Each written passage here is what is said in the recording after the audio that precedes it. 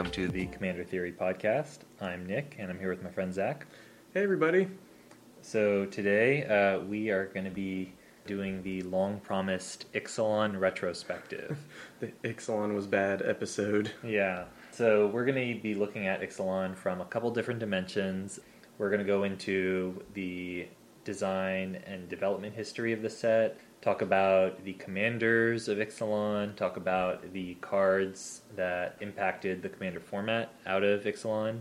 So to give you a little bit of background, Ixalan had a very fraught design and development process. So Ken Nagel was the lead designer of the set, and basically the main mechanic of the set, the big exciting thing, got stolen twice. But before we go into that, I want to just give the very early history of Ixalan. So at Wizards, once a year, employees get the opportunity to do a short presentation on some change they would like to see in Magic. So they can do pitches on new products or new planes, like sets, all sorts of things. So Ixalan got its start during one of these presentations. So somebody from the creative team got up and did a presentation where she pitched the idea of vampire conquistadors.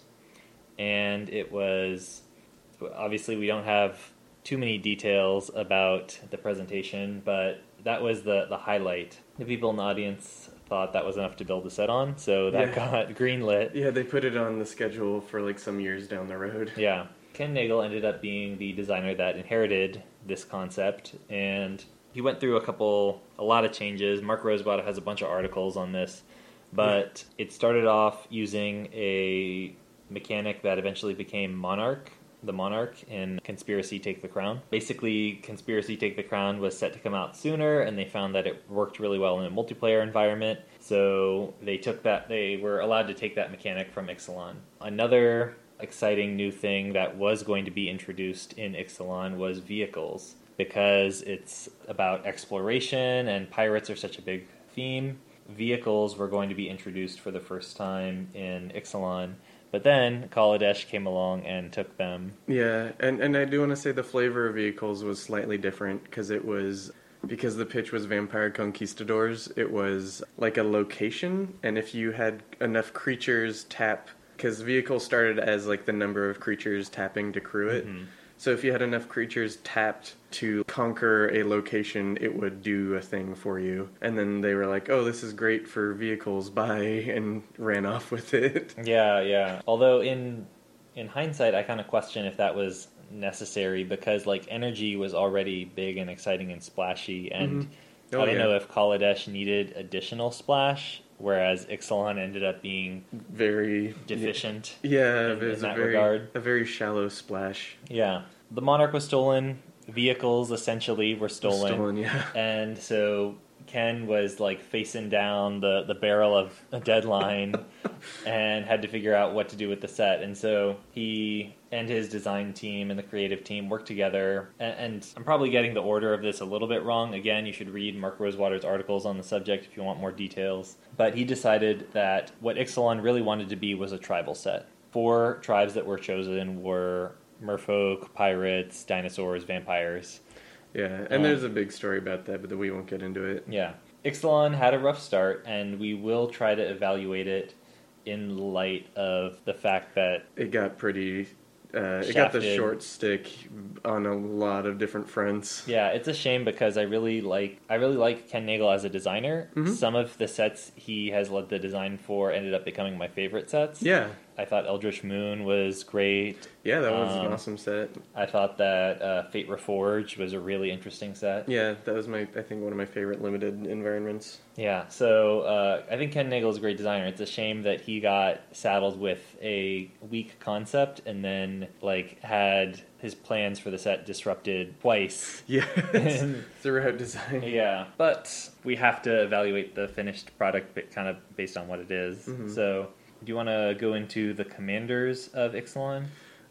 Yeah, so I think one of the things that Ixalan, in a big part, failed in was that the commanders that it pushed, they weren't doing anything interesting or anything well enough to justify building around that, if that makes sense. So Maverin Fane Dusk Apostle, it's 2 and a white for a vampire cleric, 2/2, and whenever one or more non-token vampires you control attack, create a 1/1 white vampire creature token with lifelink. So I think the big issue with Maverin Fane is that there are just very few mono-white vampires. Yes, yes, they were pretty much all in this set. Yeah, I'm pretty sure at this point. Yeah, historically, vampires have been concentrated in black, and then we've had 2 sets on Innistrad that pushed them into red. Ixalan, the new thing that it was doing was pushing vampires into white, and to be fair, there's been some black-white vampires in the Orzhov on Ravnica, but in terms of mono-white vampires, I can't think of any off the top of my head. It's a very small number, and even with both Ixalan and Rivals of Ixalan to add playables, your number is going to be extremely low. So Maverin Fane, right off the bat, it's hard to even get a critical mass of vampires so that he does the thing he does. Yeah. And that's even if you're not being choosy at all in terms of which vampires you include. That's throwing in every changeling, every type of anything. Like that Queen's Commission, Yeah. like stuff that wouldn't even make your seal deck. Like, So that was pretty, it was just really sad. And so then to get to Kopala again, Kopala is a 2/2 merfolk wizard for 1 blue and has spells your opponents cast that target a merfolk you control, cost 2 more to cast. Abilities your opponents activate that target a merfolk you control, cost 2 more to activate. So your stuff is a little bit harder to target. That's not really a reward for building merfolk. Like, that's not, there's no incentive to build around this. I agree. I think that the best rewards are proactive. They enable you to do something with your deck. Like, they increase your resources or increase your damage output, things like that.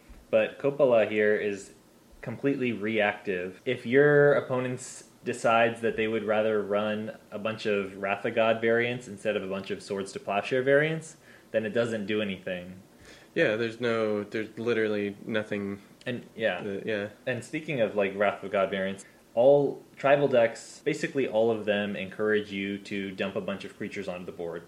So it's best if a tribal commander offers some way to mitigate the fact that one Wrath of God will take out 5 or however many creatures. Yeah, 2 to 5 or more creatures that you have. Yeah, the inherent risk involved in committing to a tribe and putting them all on the board at once. This will be a common theme you'll see as we talk about these commanders. Yeah, so Lannery Storm doesn't really have enough to work with in terms of ways to utilize that treasure, so not a very exciting commander. And then first I want to talk about, which one do you want to start with? Let's start with Beckett Brass, because there's a decent amount to say. Basically, I was joking earlier that every time I look at Admiral Beckett Brass, she gets a little bit worse. So Admiral Beckett Brass is a 3/3 human pirate for 1 blue, black, red, so 4 CMC. Has the text, other pirates you control get +1/+1. So, okay, cool, I'm Pirate Lord.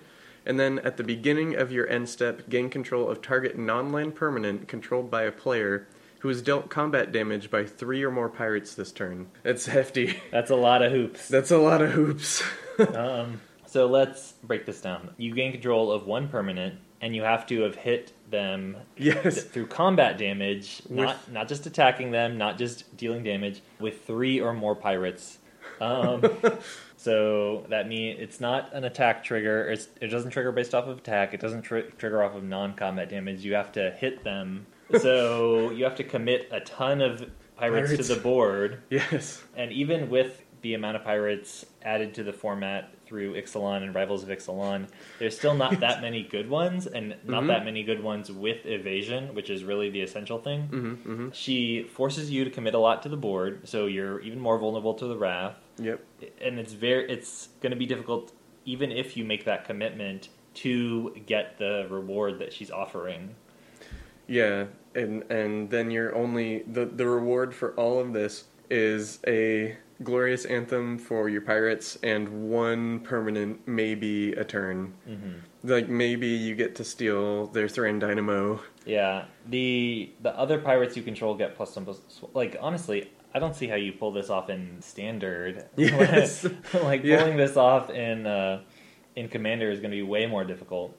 And I really wish that instead of like a +1/+1 bonus, she had offered something that synergized with the second ability, like other pirates you control have menace. Like that Yeah. way, that gets more, that brings more pirates to the level of evasion needed to actually trigger her. And +1/+1 bonuses in Commander are generally pretty meaningless. It's usually just kind of like trinket text. Like, it might throw off some combat math once when your, like, friend isn't paying attention. Yeah, but with 40 life, +1/+1 doesn't go very far. I'd rather get something that fits with the play style of the specific tribe, as a like +1/+1 tends to be the generic tribal bonus, and it's a Yeah. pretty lazy one Yeah. from a design standpoint. Definitely, I feel like we keep seeing it as just the banner. Like, they give you a creature that is, look, you can put all of these creatures under this creature as the commander, and that is pretty boring.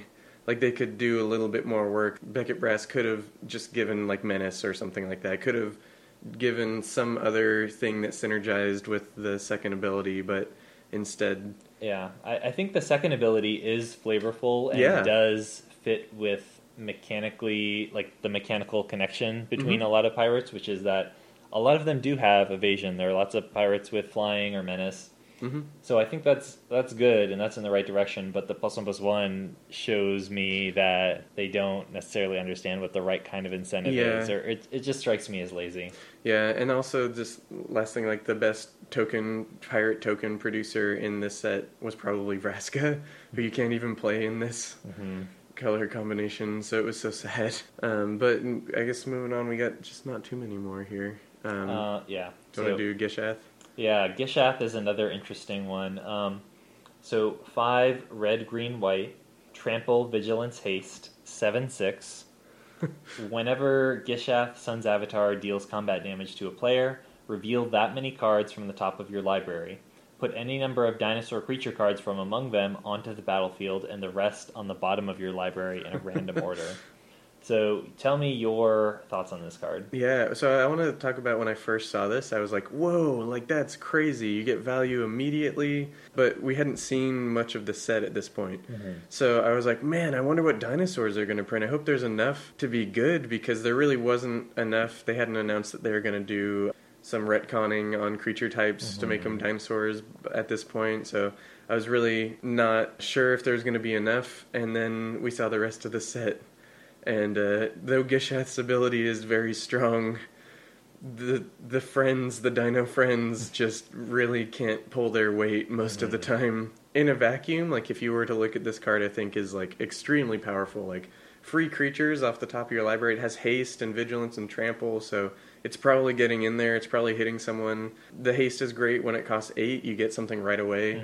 But just the rest of the deck underperforms so badly. Yeah, and it's really a shame that there are basically no dinosaurs that ramp you. They, like, offloaded all the ramp onto the human members of the Empire. It's so sad. So they're just kind of blank cards in your deck. And you also got to consider the fact that Gishath has 7 power. Yeah. Is trying to get a bunch of dinosaurs on the field, is that actually better than just pay 8 mana, hit for 7, and then next turn give him double strike? Yeah, and kill someone. like with 7 power, that always screams to me 3-turn 2-shot. clock, Yeah. or potentially even less with if you're on color for double strike effects, which as a red-white commander you are. Yeah. So it really begs the question of, what do the dinosaurs add to your deck at all?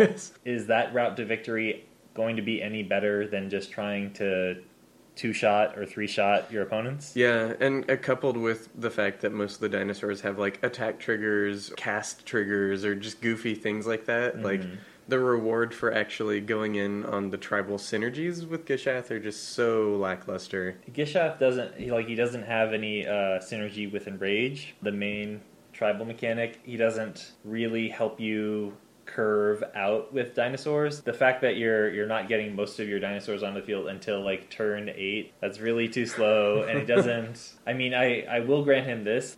He makes dinosaurs more resilient to wraths because he can potentially reload your board with a big enough hit. But yeah, at that point, it's like anything you can do to make Gishath hit harder and get more dinosaurs also just reduces the clock he takes to kill someone by himself. So I don't think he's a really adequate dinosaur reward. No, yeah, just very, very upsetting. I know Gishath has fans, though, so I encourage you to attack people with Gishath, but... Yeah, I think what Gishath... Well, we could touch on this briefly. What do you think Gishath would have needed in order to be a really good reward for committing to dinosaurs?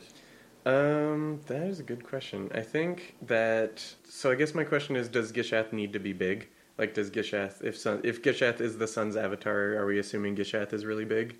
I'm going to say no. No? Okay. If Gishath... Okay, so I guess my first bad idea is that if he, like, ETB'd and dealt damage, and or gave your, like, dinosaurs death touch, something like that, because the fact that most of them have trample, like, a way to get around blockers, a way to, like, leverage the abilities that, or the trample that most of your dinosaurs already have.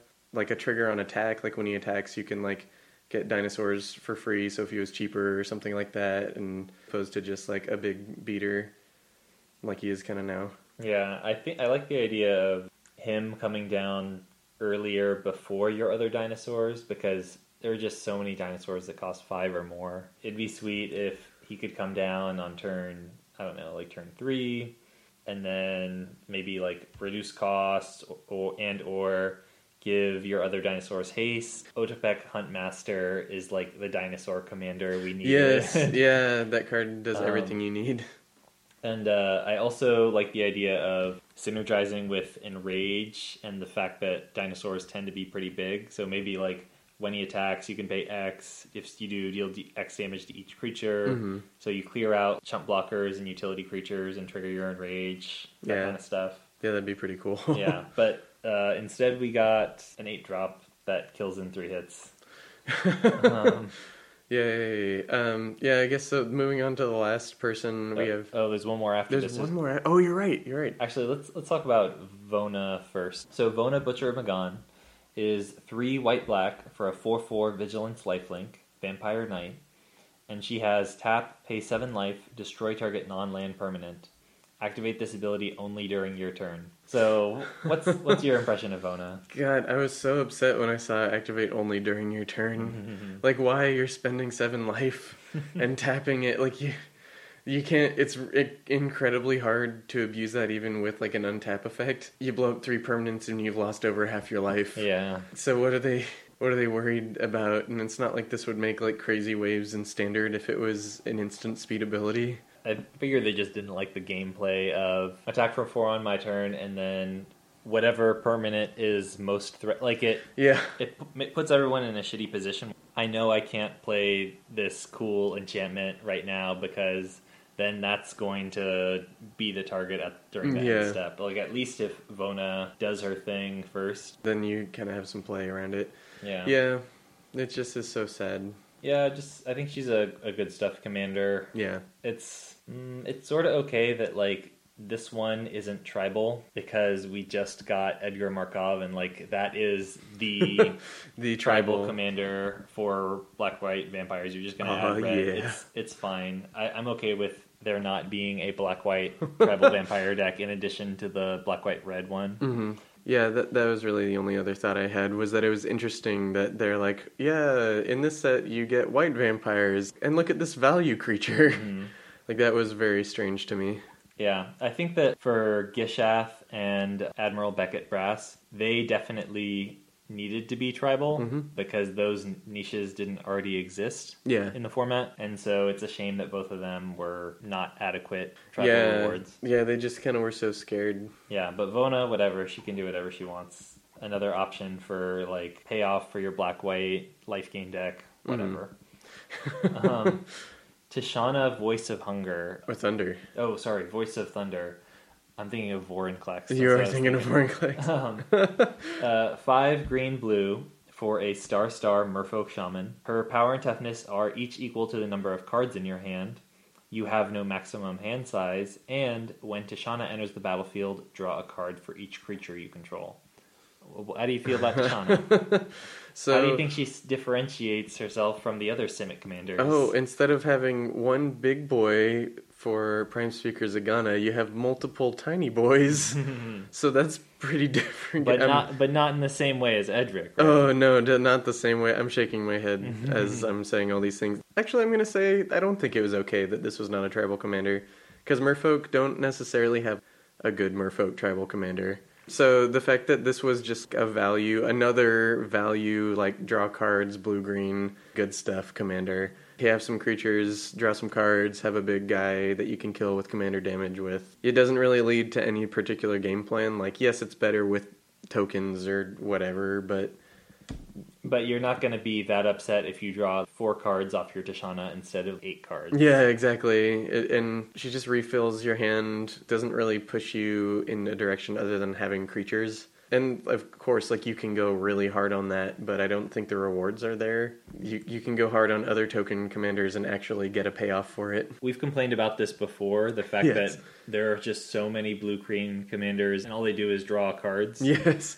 Like, I really wish they would try to find more design space and more things you can do, especially since just drawing cards without any, like, severe restriction or hoop to jump through, that kind of just lends itself to good stuff. Yeah. You're in green, you're just going to play a lot of good creatures anyway, and then Tishana is like, well, I'll reward you for the thing you were already doing. Yeah. So it's not really doing anything to increase the, like, diversity of cards played in these decks or the diversity of decks in the format. The fact that Tishana stands as a good point of contrast relative to Vona, because the tribal vampire deck had been done adequately and been done in a similar enough color identity. For that reason, I gave Vona a pass. Yeah.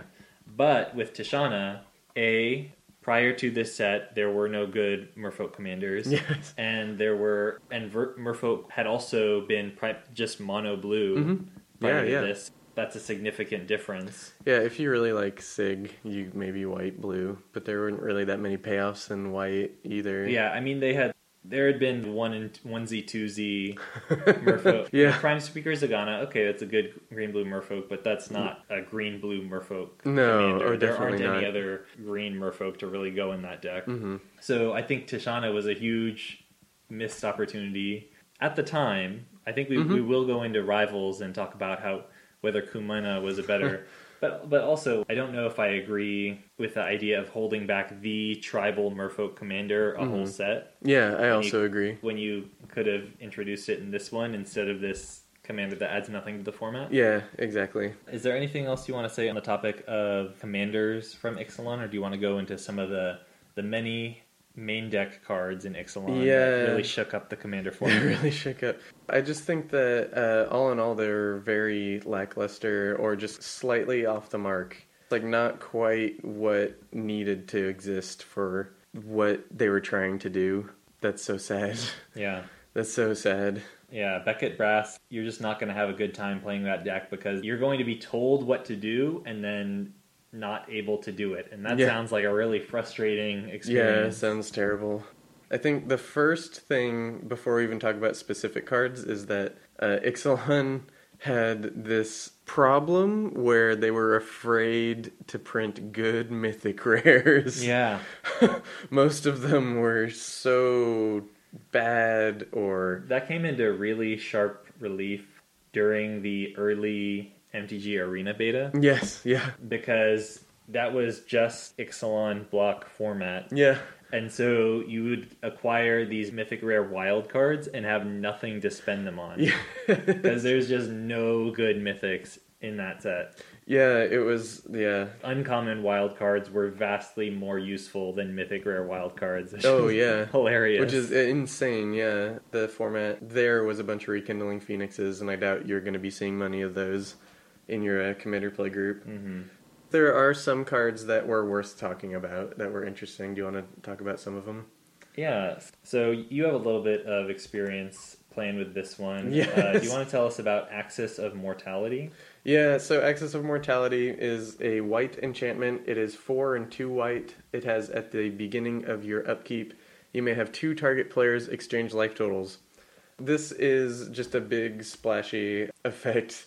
They've done stuff like this in the past. This is the most like streamlined version of this, and also a repeatable version of this, and I really like it. I like playing this card when you and the crew have been slinging some cardboard and it's 2 a.m. and no one's paying attention. That's usually where this card shines.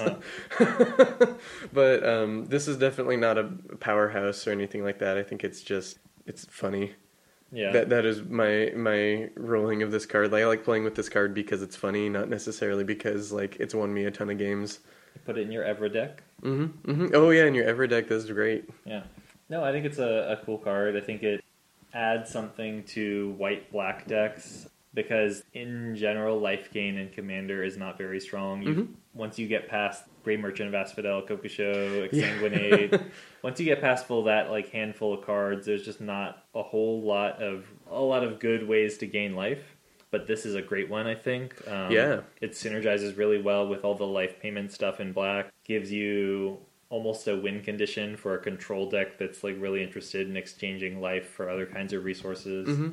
So I think it's a cool card. Definitely not a huge impact on the format, but it's a useful tool, and I'm glad it exists. Yeah, I was happy that card was printed. Yeah, I mean, I have seen it win a game. Yes.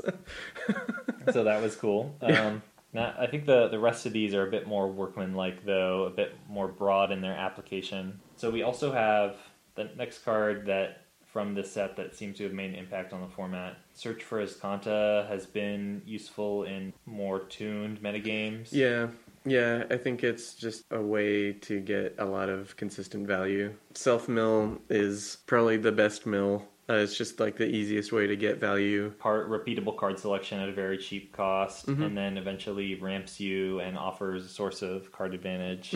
So yeah, Search for Azcanta, that's a good card to add to the format. The standout from the flip lands, I think. Next we've got Ruin Raider, which I haven't really seen this make a splash, but I still think this has potential. I think it may just be an issue of there aren't enough decks in black that are looking to invest in attackers and that kind of stuff. But I still think that was a good addition to the format, and when the right deck crops up, there's going to be a very valuable card for it. Yeah, I want to go back and talk about what these cards were. Oh, sure. Yeah, because we're just looking at a sheet with them all on it, but... That's true. We may have to read out Search for Azcanta. It's like 2 paragraphs of text. Yeah. So Search for Azcanta is 1 and a blue for a legendary enchantment.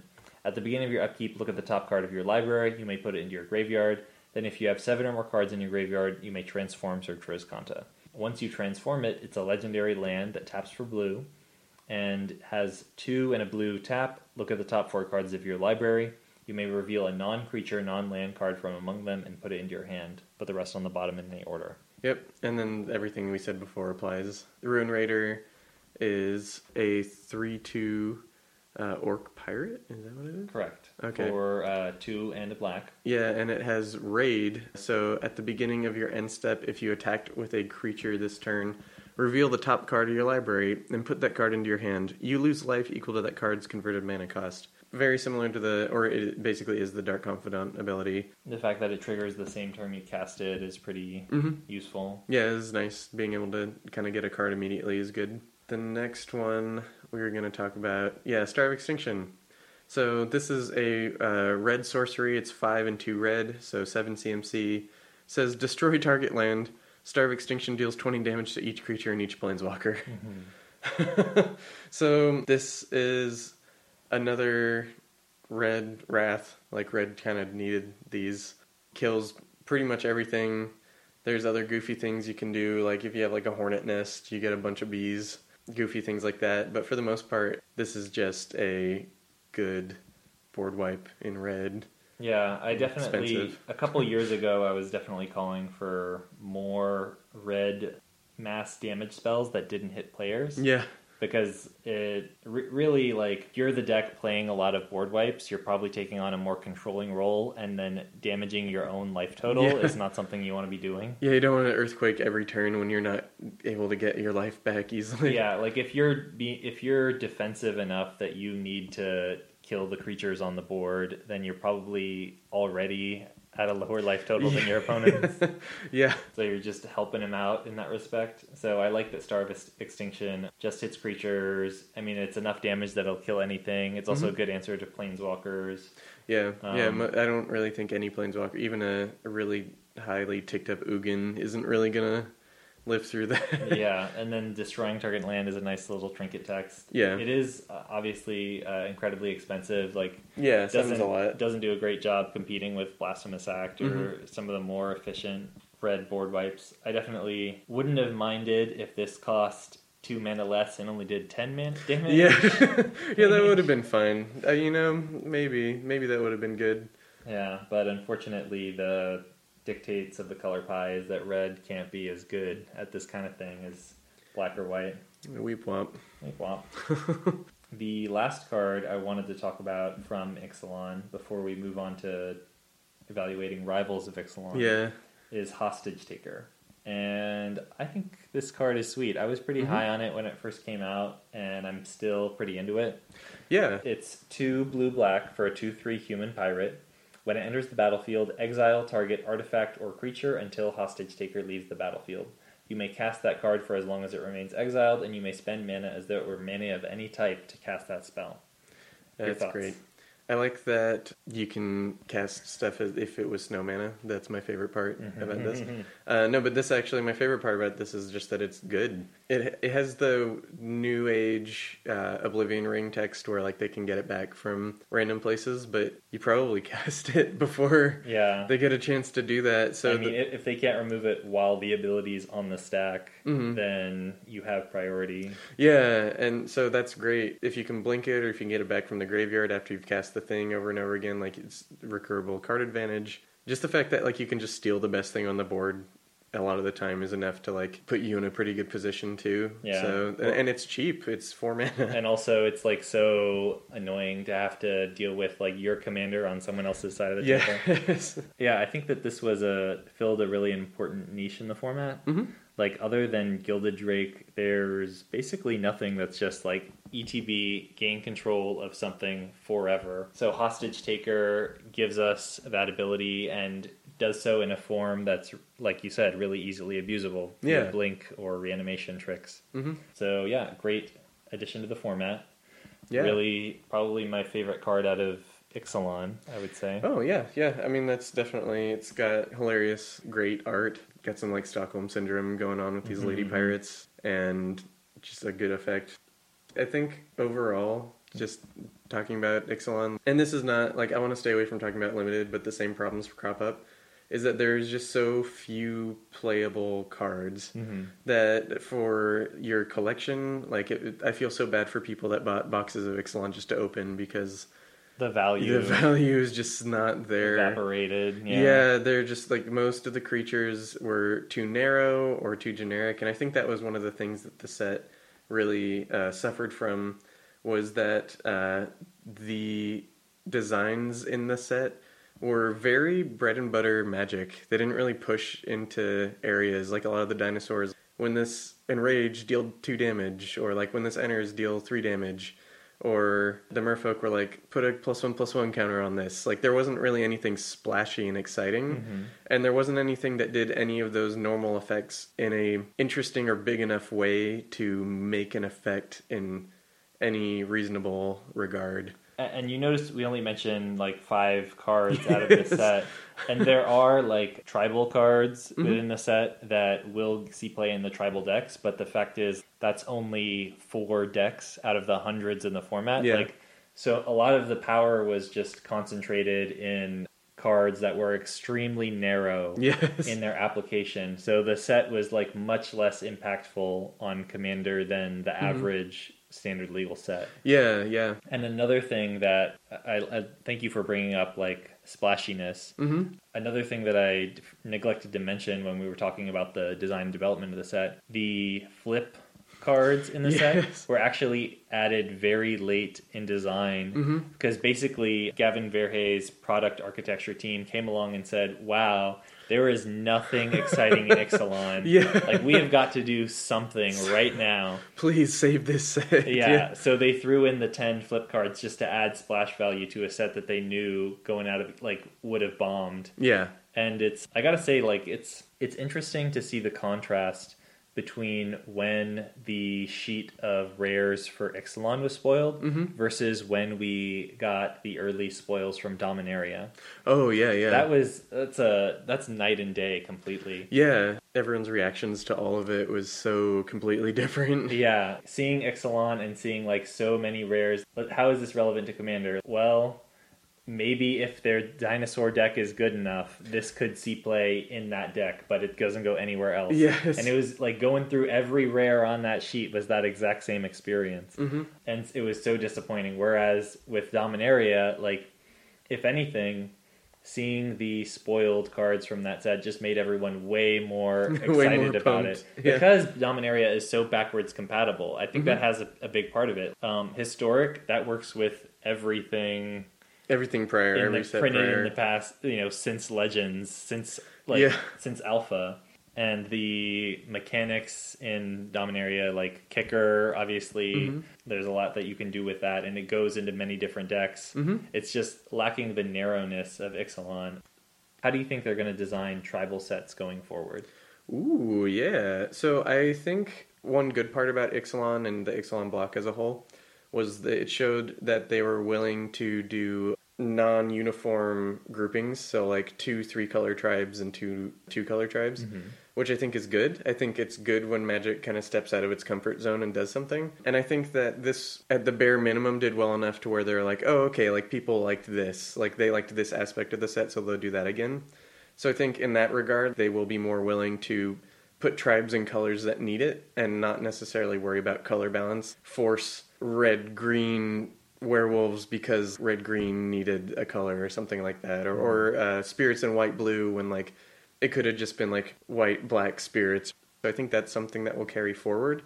The other thing is I think that a lot of these tribal designs were either really streamlined or really subtle. And some of the subtle designs were cool, and those are the ones that I think they're going to keep going forward with. So like this card wasn't very splashy, but Burden Sun's Avatar was a 5/5 for 5 and 2 green, but it didn't necessarily say it is a dinosaur. It didn't say dinosaur on the card. It just says when another creature enters the battlefield under your control, gain life equal to that creature's toughness. But dinosaurs are big. You put in your dinosaur deck, you gain a lot of life. I think stuff like that is a way that they're going to try and move forward with tribal sets. Like, I thought that Enrage was pretty clever. Yeah, exactly. Definitely found a subtle way to make use of what the tribe naturally wanted to do. Yeah, I think that is the biggest lesson they learned, is that they can take these things and instead of literally stamping like pirate, dinosaur, merfolk onto it, they'll be able to think about like, oh, what does Chupacabra tribal want to be, and then they can move forward from that. Finding more finding tribal rewards that are based on the existing mechanics and characteristics of that tribe. See, that's great. I think that's like when I try to design, when I try my hand at design, that's what I try to do. A couple things a couple lessons I think they might take from this experience with Ixalan. I think that, and I'm not going to speak too much on the limited, but because Ixalan Limited was so on rails, yes, I think they are going to be, I think in the future, tribal will not be such a strong component. I think that they might go back to what they have been doing with tribal being a smaller component in a larger set, because that kind of makes everyone happy. The way they've been doing it prior to Ixalan is like every block will get one tribe that is highlighted in 1-2 color pair out of the 10 draft archetypes. Yeah. And that kind of makes, that works for everyone. It's fun for the people who like that, and gives whatever color combo something to do in limited. Commander might get a cool commander. Exactly. But the fact that in Ixalan there wasn't any way to easily build in cards that synergize with multiple decks or multiple tribes. Yeah. Like there weren't any changelings. So whereas in any other set there are cards that you can put in that specifically go into archetype A or archetype B, but you can't have like a vampire dinosaur, or they didn't allow themselves to do that in this set. Yeah, I remember people were complaining. They're like, we don't have a pirate dinosaur, and they're like, nope, sorry, buddies. Yeah, that doesn't make any sense. Yeah, they're like, you guys, sorry, that's ridiculous. Yeah, the fact that they didn't give themselves the design tool of changelings led to it being more on rails. Also, the fact that the two-color archetypes that weren't supported by a tribe, the black-green and white-blue, they didn't really make those loud enough in draft. So there weren't very many options if you weren't interested in playing tribal. It's just you have to be all in on these tribes. And unfortunately, like if you don't connect with any of those tribes, if you don't find them like resonant or don't enjoy the gameplay, there's just no option for you because there's only 4 of them as opposed to the normal 10 draft archetypes that you can choose between in a regular format. And then let's say like one of those, I'm not even going to talk about limited. If someone was picking the same things you were, then you both were kind of screwed too. So it was pretty lame. Last thing on the subject of Ixalan, and actually, you know what? Maybe we'll say that to the end. We'll say that because this is kind of covering both blocks or both sets. Okay. So now Rivals, to a lot of limited players, Relief made the format a lot nicer. It basically took this format from on rails, very low number of playables to an actual fun format that was very deep and interesting, and also, brought a decent amount more for Commander, but not necessarily anything too spicy.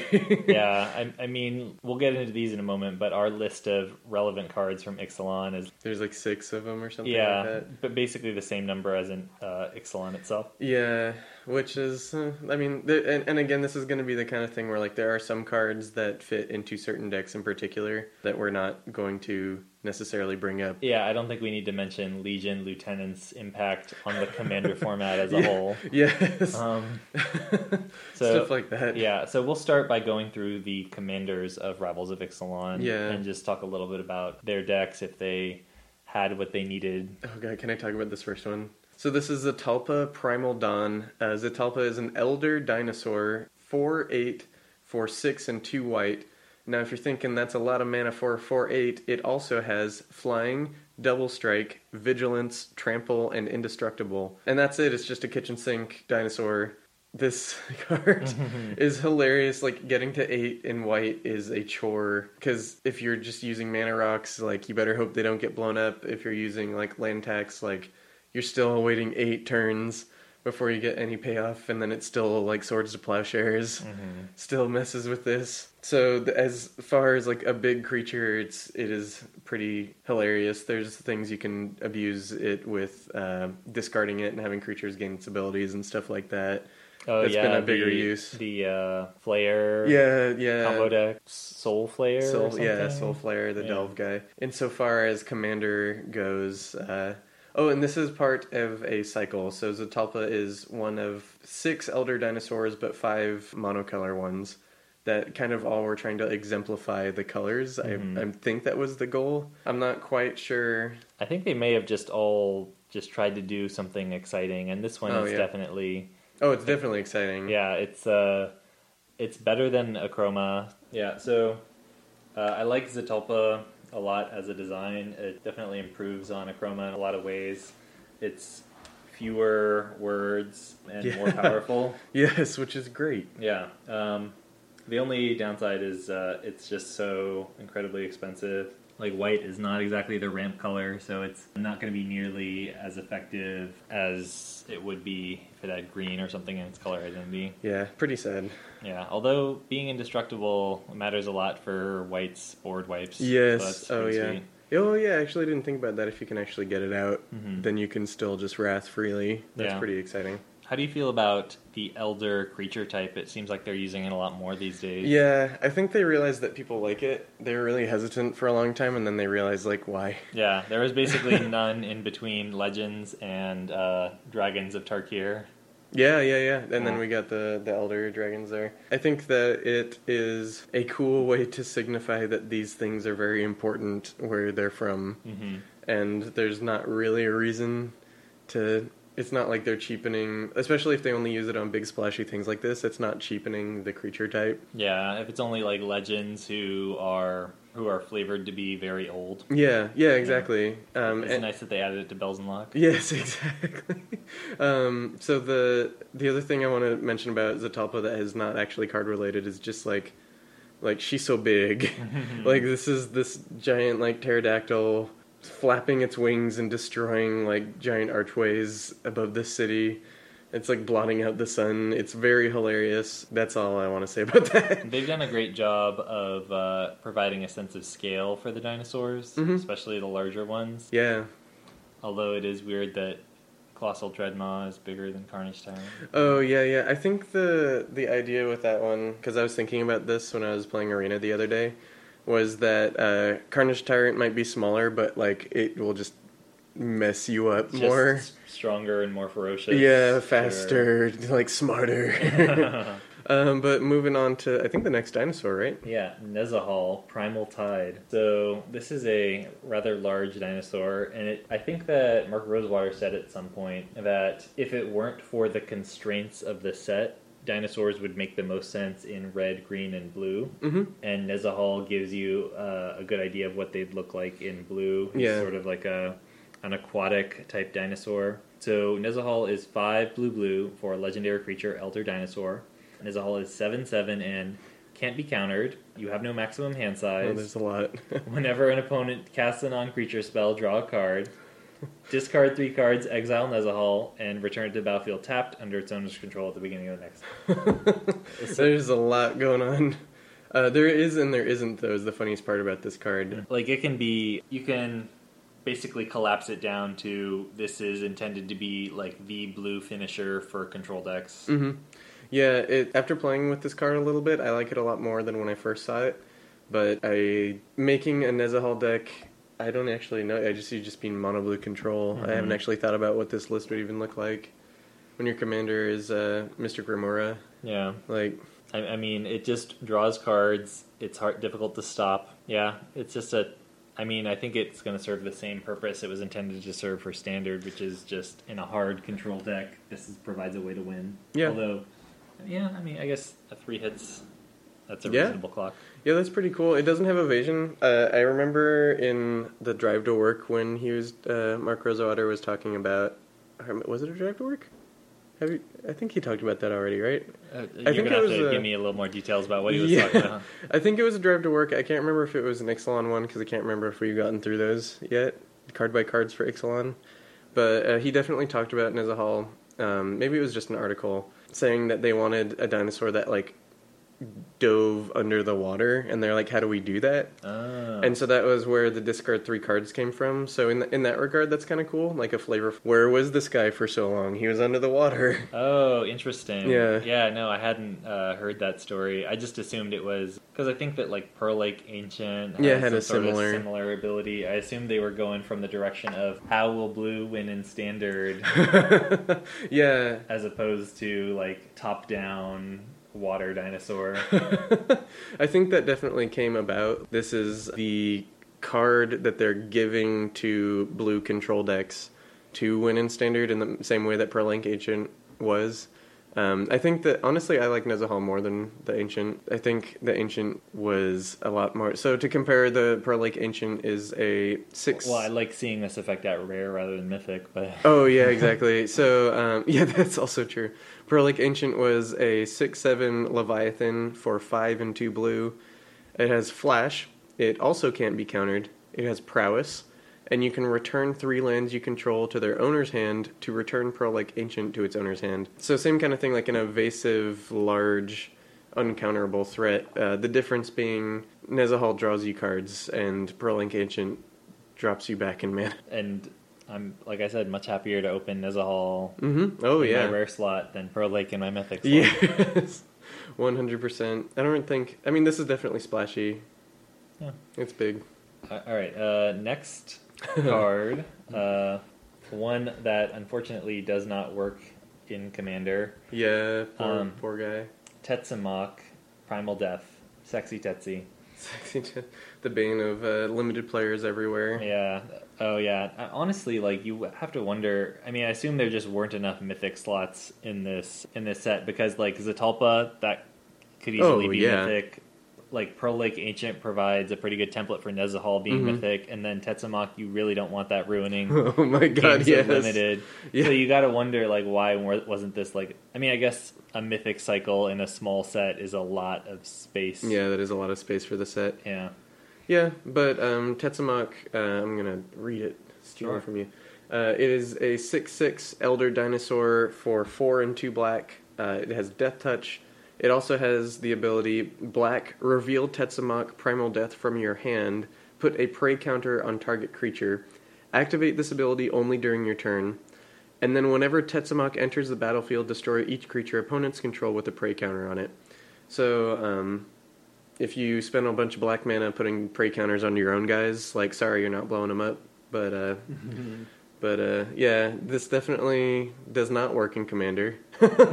You gotta jump through some hoops to get this bad boy in your hand. Not very exciting as a commander. I mean, there's always Erratic Portal, but really, if you want to kill stuff, if you want a commander that kills stuff, Visara costs the exact same amount. Yes. And is way better at it. Yes.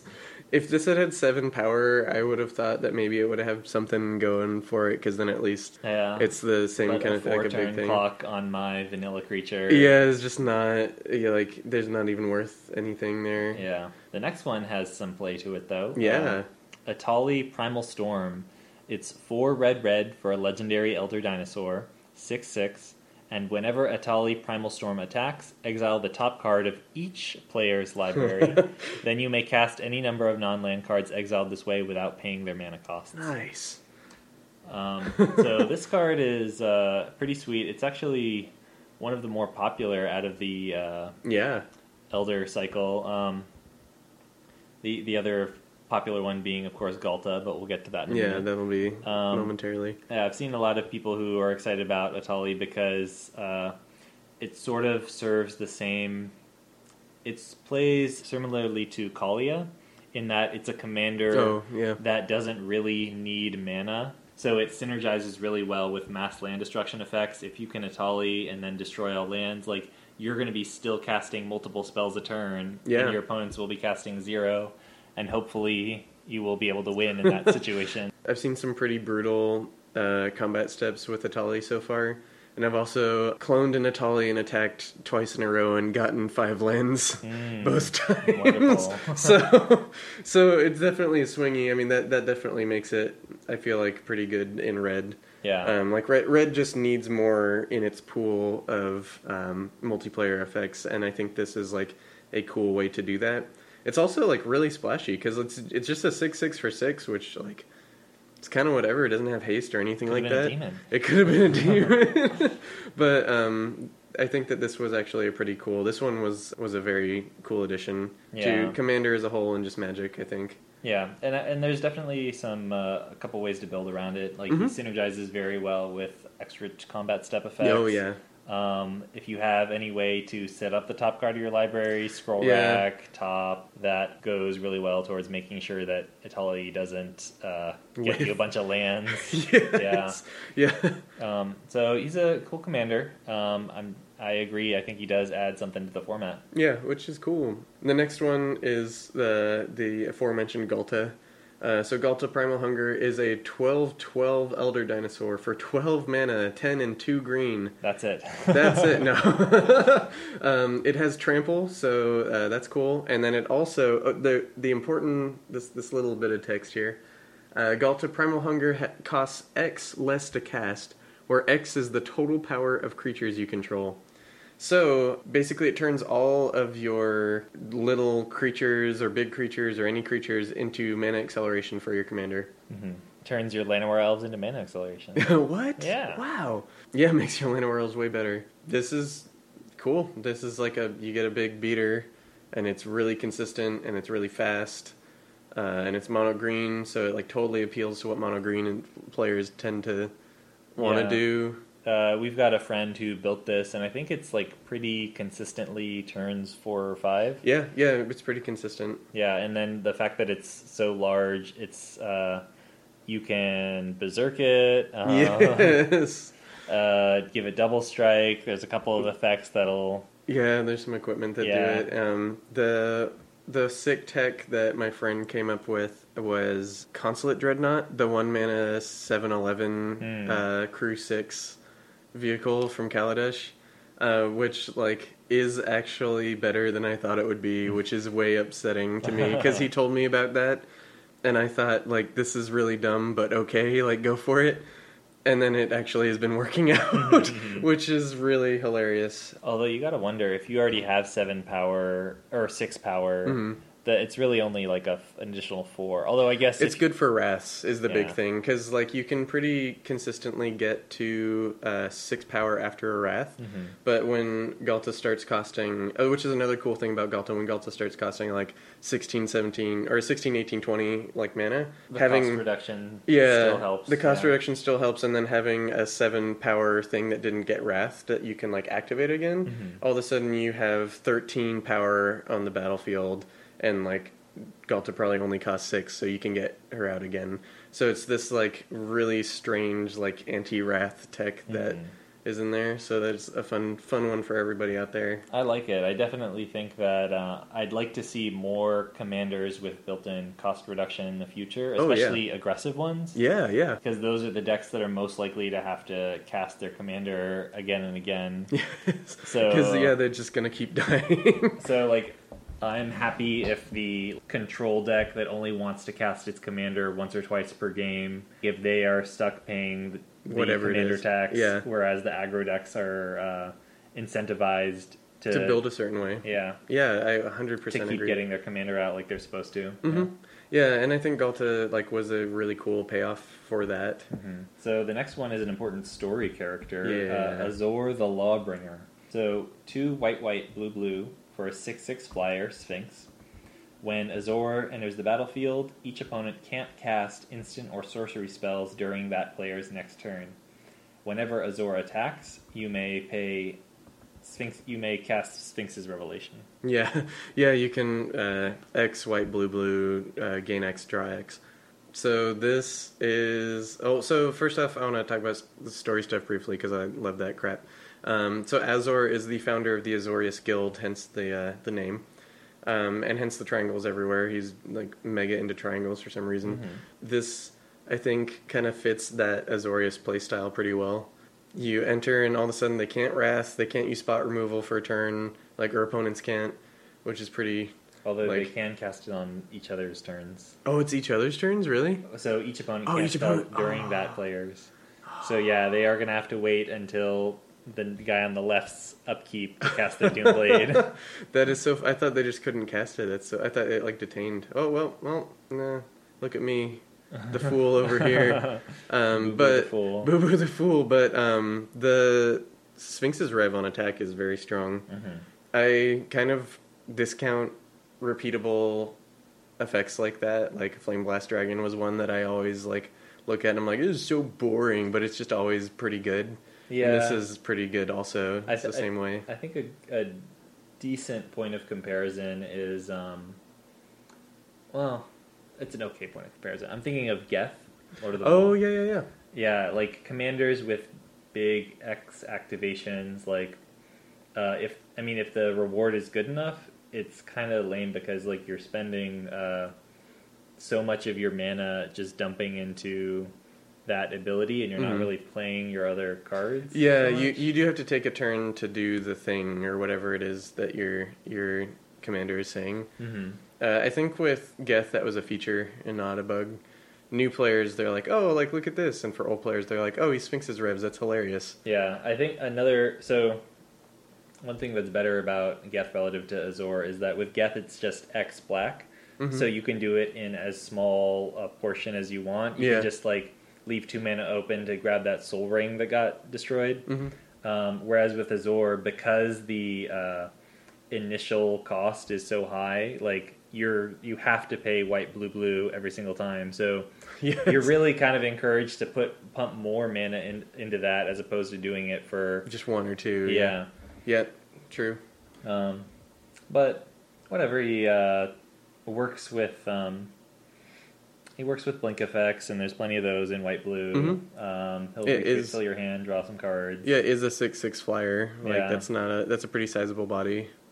And you get what you pay for. Like 6/6 flyer for 6 is like that's good. That's fine. I think he's pretty good stuff, but Yeah. I don't think this necessarily draws you into any direction because you're not super rewarded for the blinking, like making your opponents not cast instants and sorceries for some timing restriction. Like that's for not 1/4 of one cycle of turns. Yeah.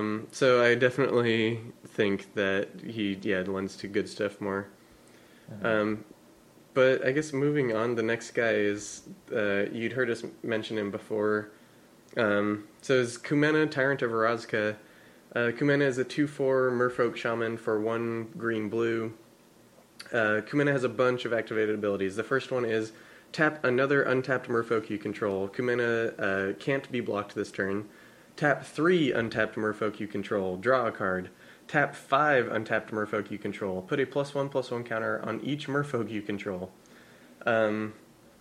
This is the Tribal Lord for Merfolk that they finally gave everybody.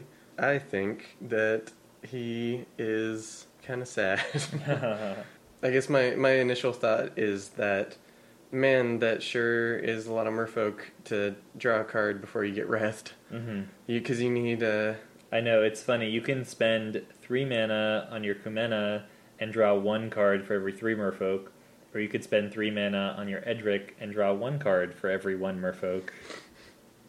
Yeah, it's just the deal is not very sweet here. And then the pump effect, the tap 5 untap Merfolk you control, put a counter on each Merfolk, like that is a hefty, steep thing. Yeah, the thing is, like, if you're trying to go aggro, like, what's the optimal... Yeah, why do you want to take a turn to put a counter on your guys? And why is it just 1 counter? Like, 1 counter on 5 guys is not a lot. There's really not that much going on here. And then so the turn you took off gives the other control player like 1 more turn to dig and find their wrath to get your board taken care of. It's pretty sad. The one thing I think he had going for him was the fact that he can be unblockable. And that's like not actually impressive. Yeah, I mean, having like base 2 power. Yeah. You like, can pump him for 1 each turn by tapping your 5 other Merfolk. Yes, and then get in there. Like, it's pretty. Yeah, it's tap pretty 5 sad. Merfolk to put a counter on him. Tap a 6th Merfolk to make him unblockable. We'll get him eventually, guys. We're coming in hot. Yeah. So just all in all, I mean, that was my take on Kumena. Was just the incredibly slow, very. It's a very slow and boring reward for building in this tribe.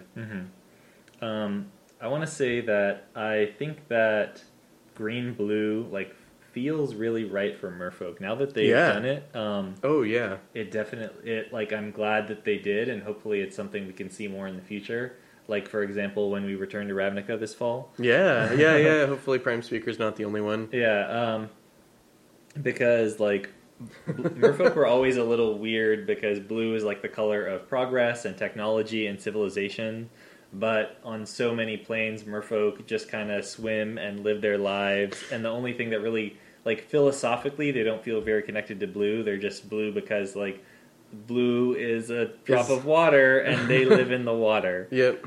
Like, they live more in nature and they're not built up technologically. Like, philosophically makes them feel very green, so it's been a great fit, I think. Yeah, I'm very happy. I think the green gives Merfolk a lot more play. It gives them the counters, which is super cool.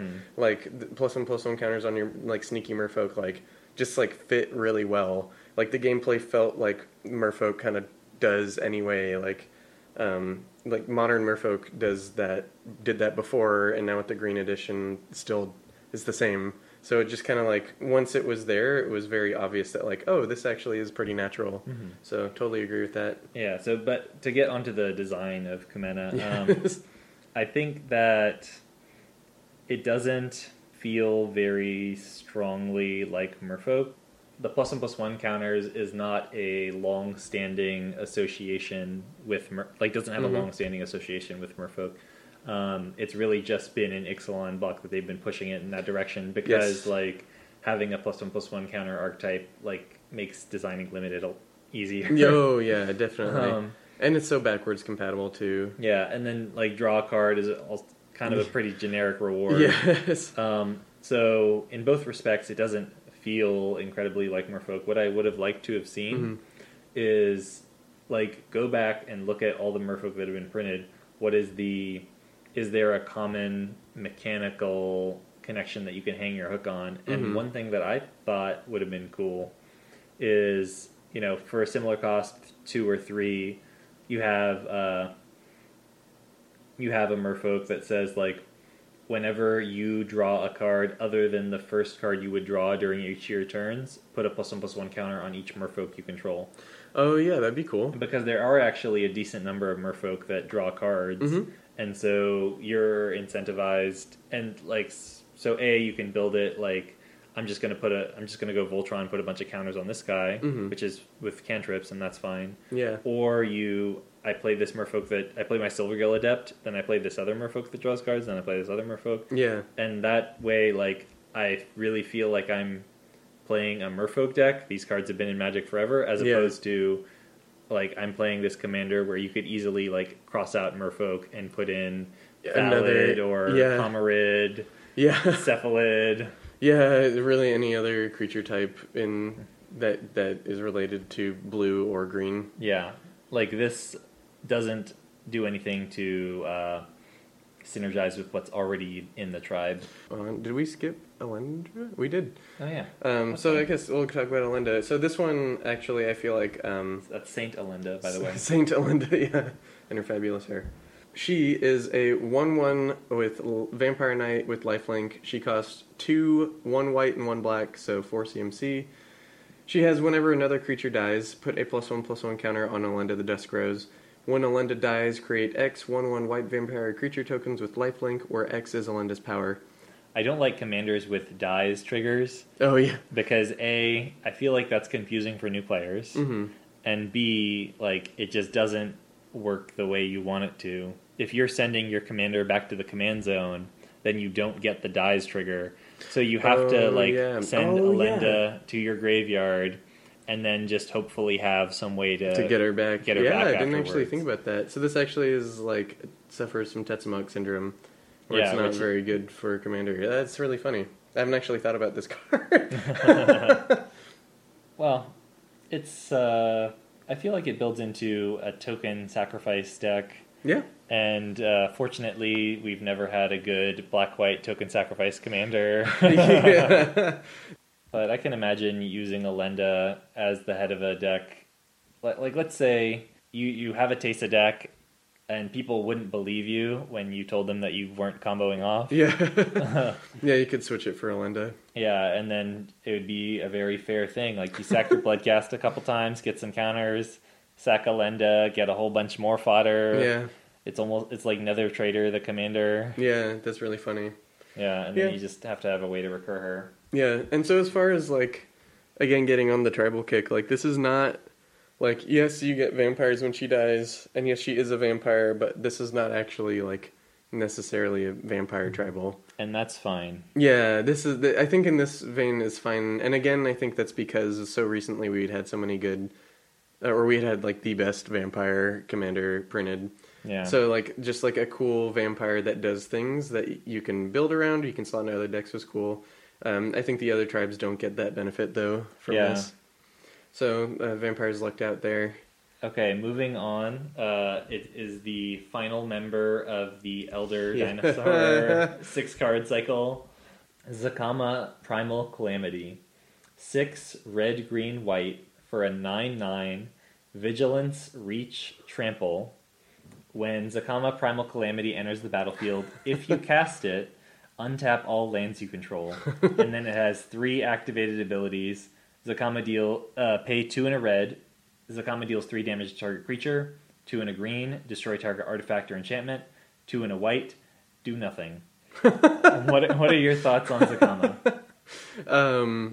I think Zakama is great. I think Zakama is just incredibly powerful. This is like a ramp deck that rewards you for ramping. And not only do you get... And ramping in a specific way, too. Yeah.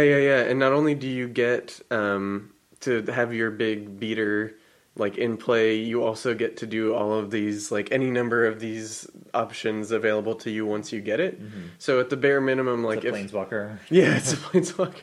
So at the bare minimum, if they go to Wrath, your 9/9, you can still be like, oh, okay, well, I'm going to blow up like those 2 Soul Rings and that other thing over there and like screw you guys, like, which is like great and hilarious. It's a shame that they can always like respond to the ETB trigger and kill it before you have a chance to activate it.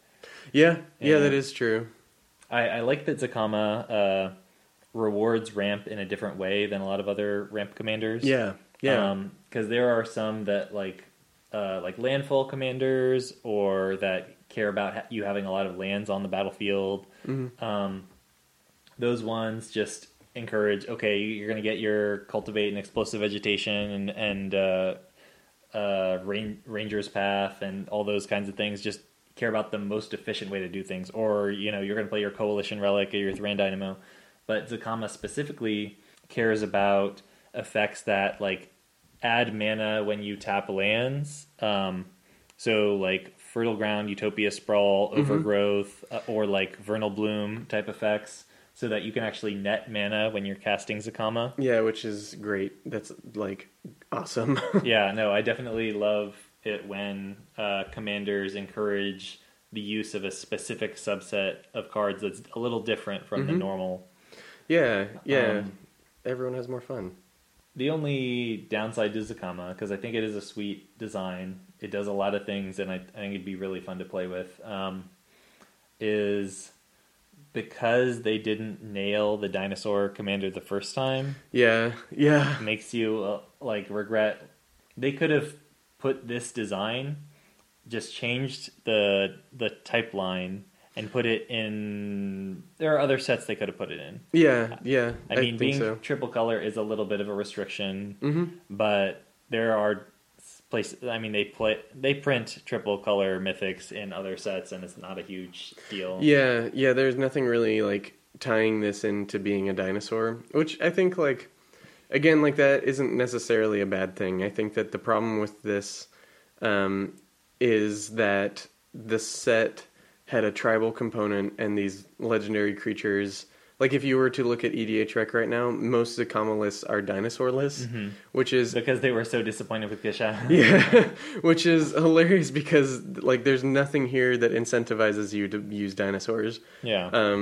Like, when I looked at this, I was like, oh, that is hilarious. Like, you untap your things, like, lands, like, cool ramp, and just was so surprised to see how few other people were thinking in that direction. Yeah, like just the fact that this was kind of by default turned into a dinosaur commander is kind of I think indicative of the wants of the players not being met. Yeah. I definitely think that's the case. I think they should have considered really carefully. Well, there's only like one plane in the multiverse where dinosaurs have a real presence. Yeah. So, I mean, and I don't know how Ixalan did sales-wise. I'm guessing not great. Yeah, I have no idea, actually. But it could be a very long time before we return here. What do our players going to want out of this place that they can't get anywhere else? And a competent tribal commander definitely should have been at the top of the list. Yeah, should have been high up there, which I think is actually one of the funniest things as we start getting into like some individual cards and closing thoughts, is that these last few sets were kind of goofy, and sales I'm pretty sure weren't doing as well as they had been in the past. So to fix it, they're like, what if we made a commander set in standard? And now everyone is excited. So I think they're kind of figuring out more of the player base than they used to. There's kind of been like a silent majority for a lot of Magic's history of like people who play but like don't really have any interaction with Wizards of the Coast as a whole. Yeah, they'll do a pre-release, maybe a couple times a year. Yeah, but then they just go home and maybe they buy singles or maybe they buy a box and they just play with their friends. Yeah. And they don't go out into the wide world. And so I think that now Wizards is starting to hone in on like who they are, why they're playing, what they like, that kind of stuff. And hopefully Brawl will sort of bridge that gap. Yes, 100% hope that is the truth. Okay, there's a couple more things we want to hit on Rivals. One is a notable absence. Yes, there is. There is no pirate commander in Rivals of Ixalan, whereas every other tribe got a new legendary creature. Yep. And again, that wouldn't be such a huge loss if Admiral Beckett Brass had not been so inadequate for rewarding the tribe. Yeah, and we had characters mentioned on cards. There's like Vance's blasting cannons and stuff like that. Like, we could have gotten one of these other pirate captains as like a card. They were kind of hinted at in the same way that Kumena was. Like, oh, this character is important, and then there was no... They were gone. They were completely absent. Mm-hmm. Yeah, there are other fleets other than the one helmed by Beckett Brass or Lannery Storm. Yeah. So I think that's a big shame. Definitely shows that, well, I mean, standard sets have a lot of are pulled in a lot of directions. Yeah. But it's pretty disappointing when everything is supposed to be balanced around these four things. Yes. And one of them just obviously gets shafted. Yeah, which is so sad. What do you think? One thing we didn't really touch on is, like, what would a good pirate commander have looked like? I think, so that's actually the thing with Brass, is I think that if Brass... I like the idea of stealing things, but if it was like, tap these pirates, steal something, I feel like that would have been better. Because then, like... You don't really want to attack with your pirate... I mean, I know they have raid, but, like, they're all just 2/1s. Yeah, they're all 2/1s, or like 1/2 flyers, or 2/1 flyers, or like it was pretty lackluster, and even the token production we got was not super good. There really weren't that many cards that made pirate tokens. I think they were both rares, and one of them was not in that color identity. So that's upsetting. I think like a good pirate commander would have been just one that plays up their trickiness a little bit more, because that was my favorite part about the pirates in Ixalan, was that they all got +1/+1 from Admiral Beckett. Yeah, they were all like kind of goofy and tricky, and they played in some weird space. And like this one, when it attacks you, like make something lose its abilities, and this one, like when it attacks you, can make it unblockable and you can loot. And this one, like if they would create a token instead, you create a token. Yeah, stuff like that. This one like has flash and gives things death touch. Like this one like has flash and taps their things down. Like stuff like that. So like a commander that played up that kind of trickiness somehow, either by like maybe even just doing what like the Wizard guy's doing now, doubling ETBs or something like that. Like something would have been a little bit more entertaining than just like getting in the red zone. Yeah, no, I think that Beckett Brass, the reward is good. The hoop needs a lot of work. Yeah, it's just too much. And yeah, it's a shame that they didn't even try to fix their error in Rival. Yeah. Didn't even give it the old college try. Yeah. Oh, man. Something that had done what Captivating Crew had done would have been cool. Like, that fits in Grixis pretty well. Yeah. Like, a pirate that, like, can steal their creatures temporarily. That would have been great, because then your pirates that want raid can get in there. And then, okay. Well, okay, there you go. That's a good reward. Mm-hmm. I'm sure they could have found a way, like... I'm sure there's plenty of tech with that, like sack outlets. Mm-hmm. Yeah, because you'd be in blue, green, red, or blue, black, red. Yeah. So you'd have sack outlets, and it's not like too powerful, so they could probably give it to you at a pretty good rate. Yeah. Like it gives you a little bit more build around, and there's other things you can do, like once it's on your side, you blink it, or you bizarre trader it. Yeah, which is the Yeah, definitely some like goofy tech. Harmless offering, give it to someone else. Yes. Juxtapose. Yes, hilarious. Yeah, that would have been way better, and they could have costed aggressively. And I mean, I'm thinking about the trigger, maybe like a cast trigger, because the pirates are also cheap. Yeah, gain control of a creature that opponent controls or something like that. Okay, wizards. hire us whenever you like. Feel free to take these designs. We're not going to sue you. Yeah. I'm gonna just like subliminally message like Aaron Forsyth for I'm gonna just tweet him every day like a hidden message. So if you like line up all the first letters of every tweet that I send him, it like is some longer message. Please hire. If we like. Okay, moving on to the main deck cards from Rivals of Ixalan. There's not too many of them. Yeah, this will be quick. So I definitely think there are more broadly useful cards in Rivals. Yeah. So the first one that comes to mind is Riverwise Augur. 4-cost Merfolk. When it enters the battlefield, you brainstorm. Yeah, which is cool. And it's a 2/2 for 4, so it's a 2/2 for 3 and a blue. It's also a wizard. That's relevant. Oh, yeah. That will be relevant for the next set. So I think that's useful for wizard decks, merfolk decks, decks that have strong reanimation or blink themes. Mm-hmm. With Commander, you can stuff enough fetches and other shuffle effects into a deck so it's pretty close to drawing 3 cards for 4 mana. yeah, in the same way that Brainstorm can be just pretty busted. Similarly, another 4-drop ETB creature. Yeah, that we were blessed with. Is Ravenous Chupacabra, the Goat Eater. 2 black for a 2/2 Beast Horror. When Ravenous Chupacabra enters the battlefield, destroy target creature an opponent controls. Bam. Yeah, originally printed in Masters 25 and then reprinted in Rivals of Ixalan. I mean, this is just the best version of that effect that they've done. Yeah. They've had many creatures over the years going back. No, it was in Visions. That was in Visions? Okay, yeah, so going back to Visions, so really long time ago, but they've always had something like non-black or tapped or like something going on. So the fact that they were finally just like, you know what, this is fine. Mm-hmm. Because it is just a 2/2 for 4 that kills something. Yeah. Blank, that's it. Because, briefly to touch on it. Yeah. Because that was like a sub-theme in Visions. Visions was like the first place where they really introduced ETB creatures. Oh, cool. It also had Uktabi Orangutan and Manowar. Oh, what? Oh, you're right. I remember that now. Yeah. Because Manowar, yeah. Okay, that's awesome. That was a good set. Let's see. We've also got getting a little more obscure here. Yeah.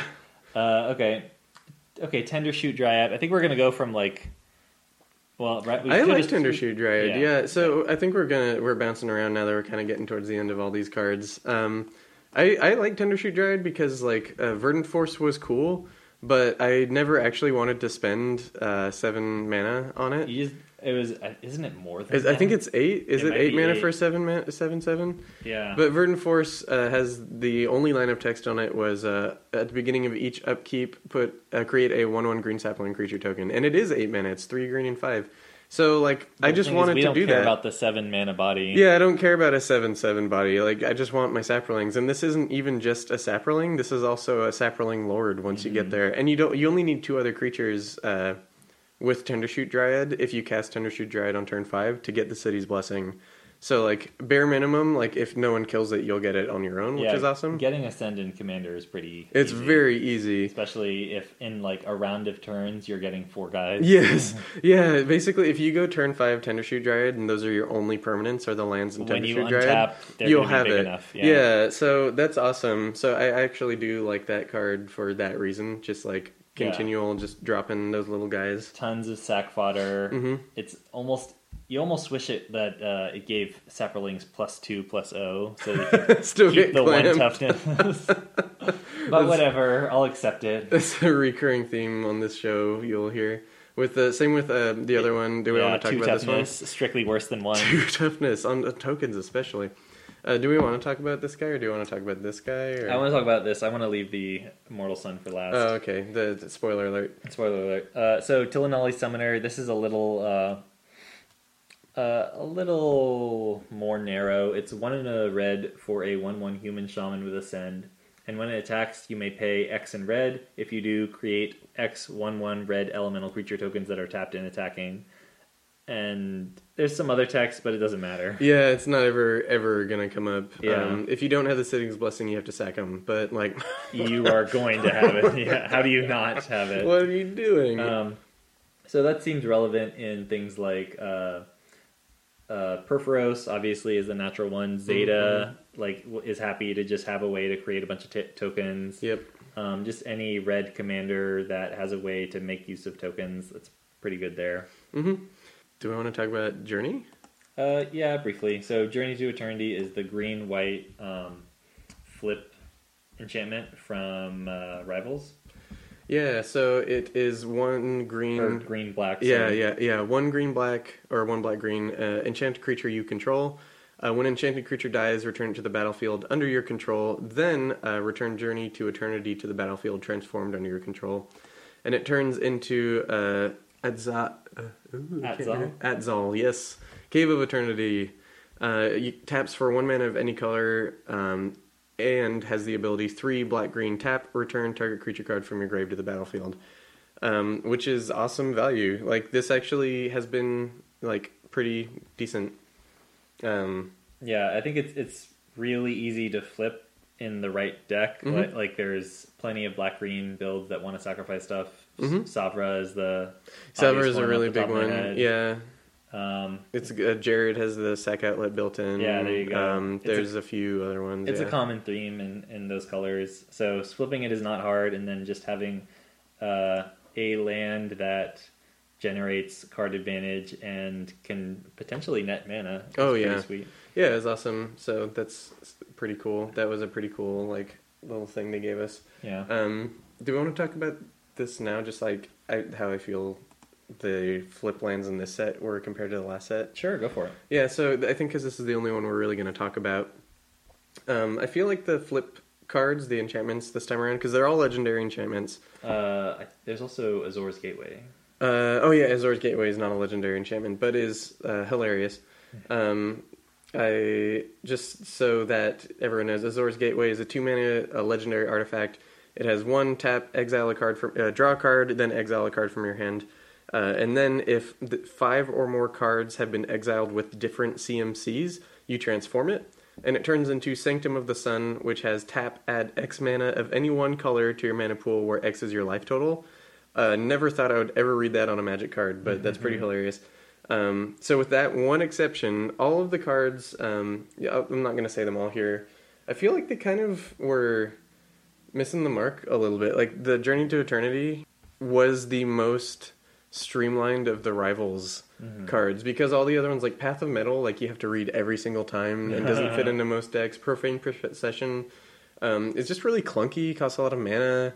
All of them really kind of had this, like, they're doing a lot. The red-green one was, like, almost unplayable. Like, you attack them and get treasure, and then if you have enough treasure, it flips. Stuff like that. Yeah, the red-blue one should have been cheaper. The red-blue one. Yeah, exactly. Like, it should have been cheaper. Storm the Vault, so... Because it's like, if I already have 4 mana, I don't really need treasure at this point. Exactly. And so it's not even when they attack. So Storm the Vault is 2 blue-red legendary enchantment. When one or more creatures you control deal combat damage to a player, create a colorless treasure artifact.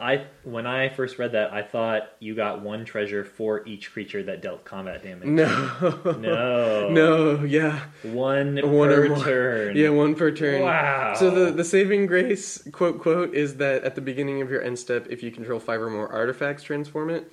But even then, like, you're transforming it into a worse... I guess... Slightly better. Yeah, I guess it is slightly better. Tolarian Academy. So you jump through this really big hoop for Tolarian Academy. It taps for a mana of any color or blue for your artifacts.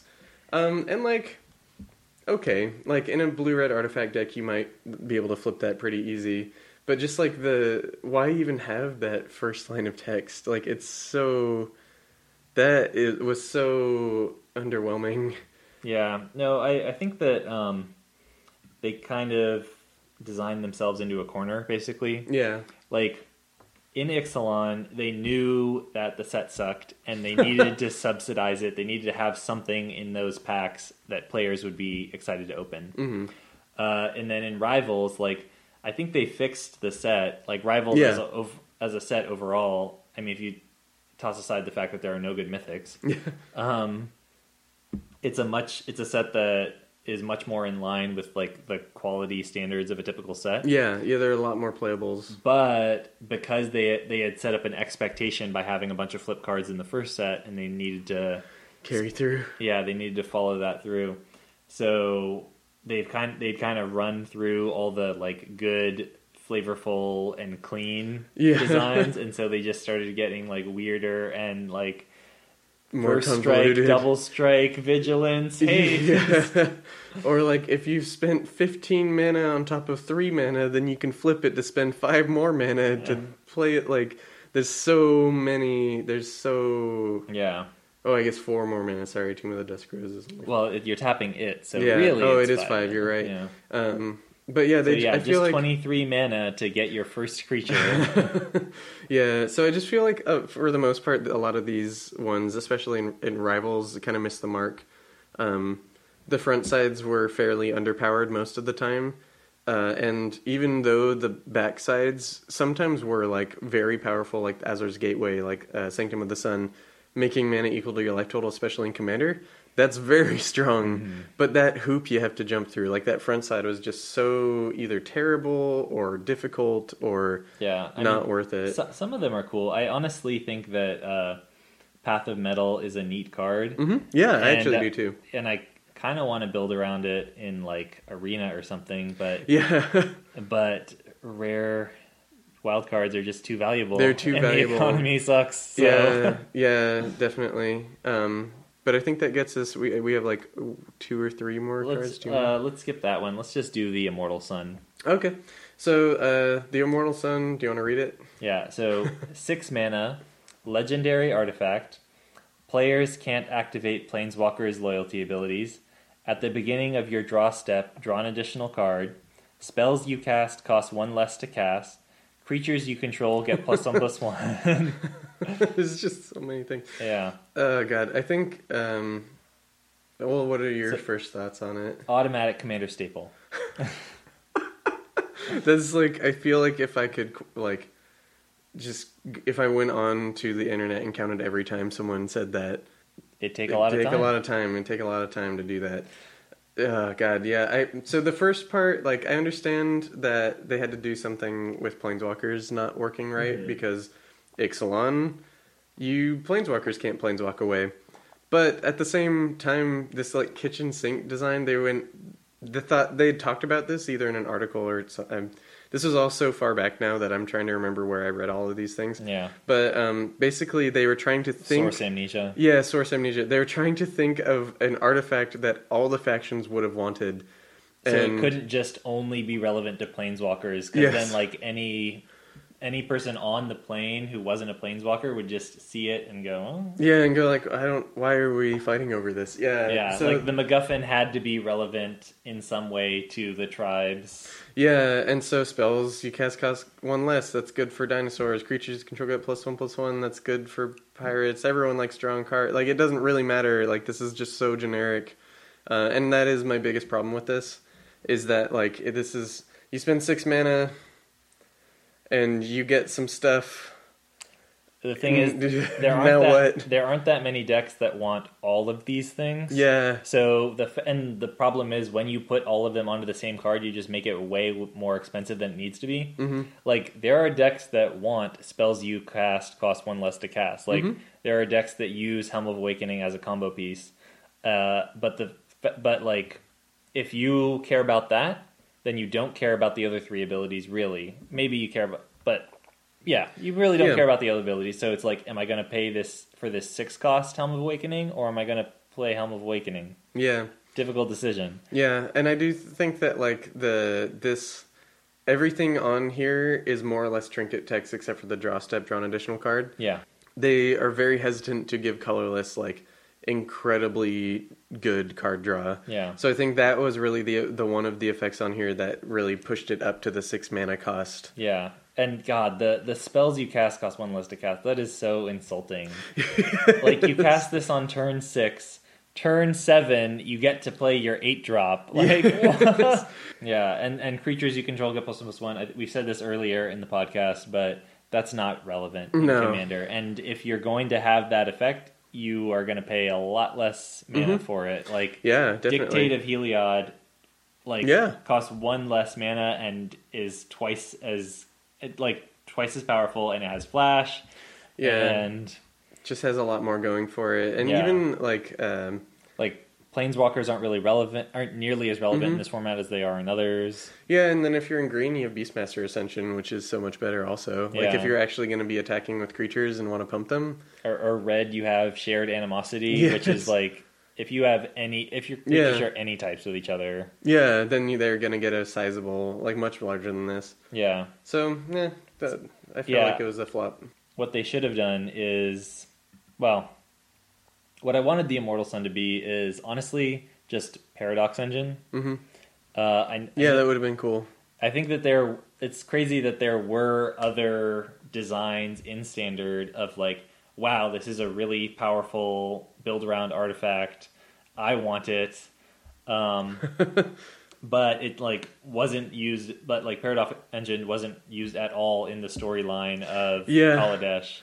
Yeah. It you almost I know that there's like a year in between the release of Aether Revolt and Rivals of Ixalan, but you gotta wonder did they think can we save any of these designs for the MacGuffin from the next set, rather than just fucking spurting them out here and having them land on the wall? Yeah, no, because I think about that too. I've been thinking about did they know that the Immortal Sun was going to be as big of a part of the set, and if they had known earlier, would this have been cooler? Because I feel like this is suffering from a thing that a lot of the set suffered from, where just the ideas were stolen or taken for other things. Yeah, and they just didn't have enough time for advanced planning. Because they decided on the tribes so late that they couldn't seed them into other standard sets. And I'm not against kitchen sink designs in general. I was happy with Zetalpa because it was appropriate for that card. This is supposed to be just a large, exciting dinosaur, and throwing a bunch of abilities on it, that's fine. And all the abilities on Zetalpa were carefully chosen to cover a lot of different bases and contribite to the whole. I think double strike, vigilance, indestructible, flying, all those things shore up a weakness on the card in some way. Yeah. Whereas the Immortal Sun, these 4 abilities have nothing to do with each other. Yes. They just are literally random, cool things that were from other things in sets' histories. Yeah, dumped in here. And if your deck wants any of those things, you should probably just find a card that does that one thing for a way cheaper price. Yeah, true. Yeah, I definitely agree. Okay, do you want to talk briefly about the polls? Oh, yeah. So they had a poll. I was wary of this because of New Phyrexia. They kind of did something like this that wasn't relevant. Yeah, they implied that it would matter when it didn't affect the outcome of the story at all. Yeah, so this time when they said, we're going to take a poll to see how Rivals of Ixalan's story ends, I was not super confident that would be the case, but it ended up being that you could vote for merfolk, whatever faction you wanted, merfolk, pirates, dinosaurs, or vampires, and if that faction won, they would win Orazca or something like that. Yeah. I think... So it was a really bad idea from the beginning. Yes. Because I think they just didn't really consider the fact that by giving players the option to vote for vampire conquistadors, defeating the natives, 2 different tribes of natives, yes. They were basically making it so that they would force themselves to write, to recreate this incredibly traumatic point in history, yes. Huge win for imperialism over native peoples in the New World. Which was kind of the thing, I guess we haven't talked about, that the whole kind of concept of Ixalan came from this really, troubled historical past. And so kind of from inception, Ixalan had a lot of things that it had to tackle on top of mechanical designs and stuff like that, which I don't even know if it was successful in any of that, honestly. Yeah, I think that the original intent behind like Vampire Conquistadors was lost in the process of changing it into a tribal set. Yes, yeah. Like clearly the reason they wanted to do tribal conquistador or Vampire Conquistadors is because like conquistadors were like, you know, rapacious and predatory and just brutal. And that's and all those words are things that we associate with vampires. So it was a good flavor fit. But the problem is, in a tribal set, you know, some of these people are going to be playing with the vampires, and they have to like identify. And especially when you have this layer on top of it of trying to get players to identify with the vampires, like, and giving the vampires a path to victory. Like, which was troublesome. But they didn't win. But they did give us the endings for all of the 4 factions. So Dinosaurs won, which I think is actually misleading because it wasn't dinosaurs that won when you read the story. It was the Sun Empire. Which is all the humans that, like, every time you'd see them in a pack, it's like, do I actually want to draft this? It doesn't really synergize. Yes. So they... all of it, and showing us the endings that didn't happen was also a really bad idea. Oh yeah, because then you see the vampires, and the vampire story, like the vampire ending, is Vona goes back to the city and like revels in how great she is, and then gets immediately devoured by a dinosaur. Yeah, and so like it makes it clear, okay, they didn't want to have to write an ending where the vampires won. Yeah. And so they, like, pulled their punch. Yeah. But at that point, it's like, okay, the creative team doesn't want to do this. Why are you forcing them to do it? And then, like, imagine if vampires did win and, like, all the vampire players are supposed to be happy that their avatar got devoured by this other tribe. Dinosaur, yeah. Like, the vampire ending was a better dinosaur ending than the dinosaur ending. Yes. Yeah, definitely. And the pirate ending was the best one. Because what do they get? They're just gonna drink and whatever. Yeah, there was no imperialism involved. Yeah, it was just the vampires want to play cards and drink, and it's like, dude, that's how I spend my weekend. Yeah, those pirates, they put on that fancy crown and they sat on the fancy chair and drank some grog, and they had a great time. Like, great, that's a great way to end a story, especially because they wanted to do something more aloof, and like brighter and happier from the previous storylines that had been happening, especially with Hour of Devastation just being this incredibly bleak. Yeah. There was a story episode where the entire episode was vignettes of just native people being completely obliterated in various ways. Oh, yeah, and then, like, the guy protecting the child. Who's already dead. Yes, oh, man.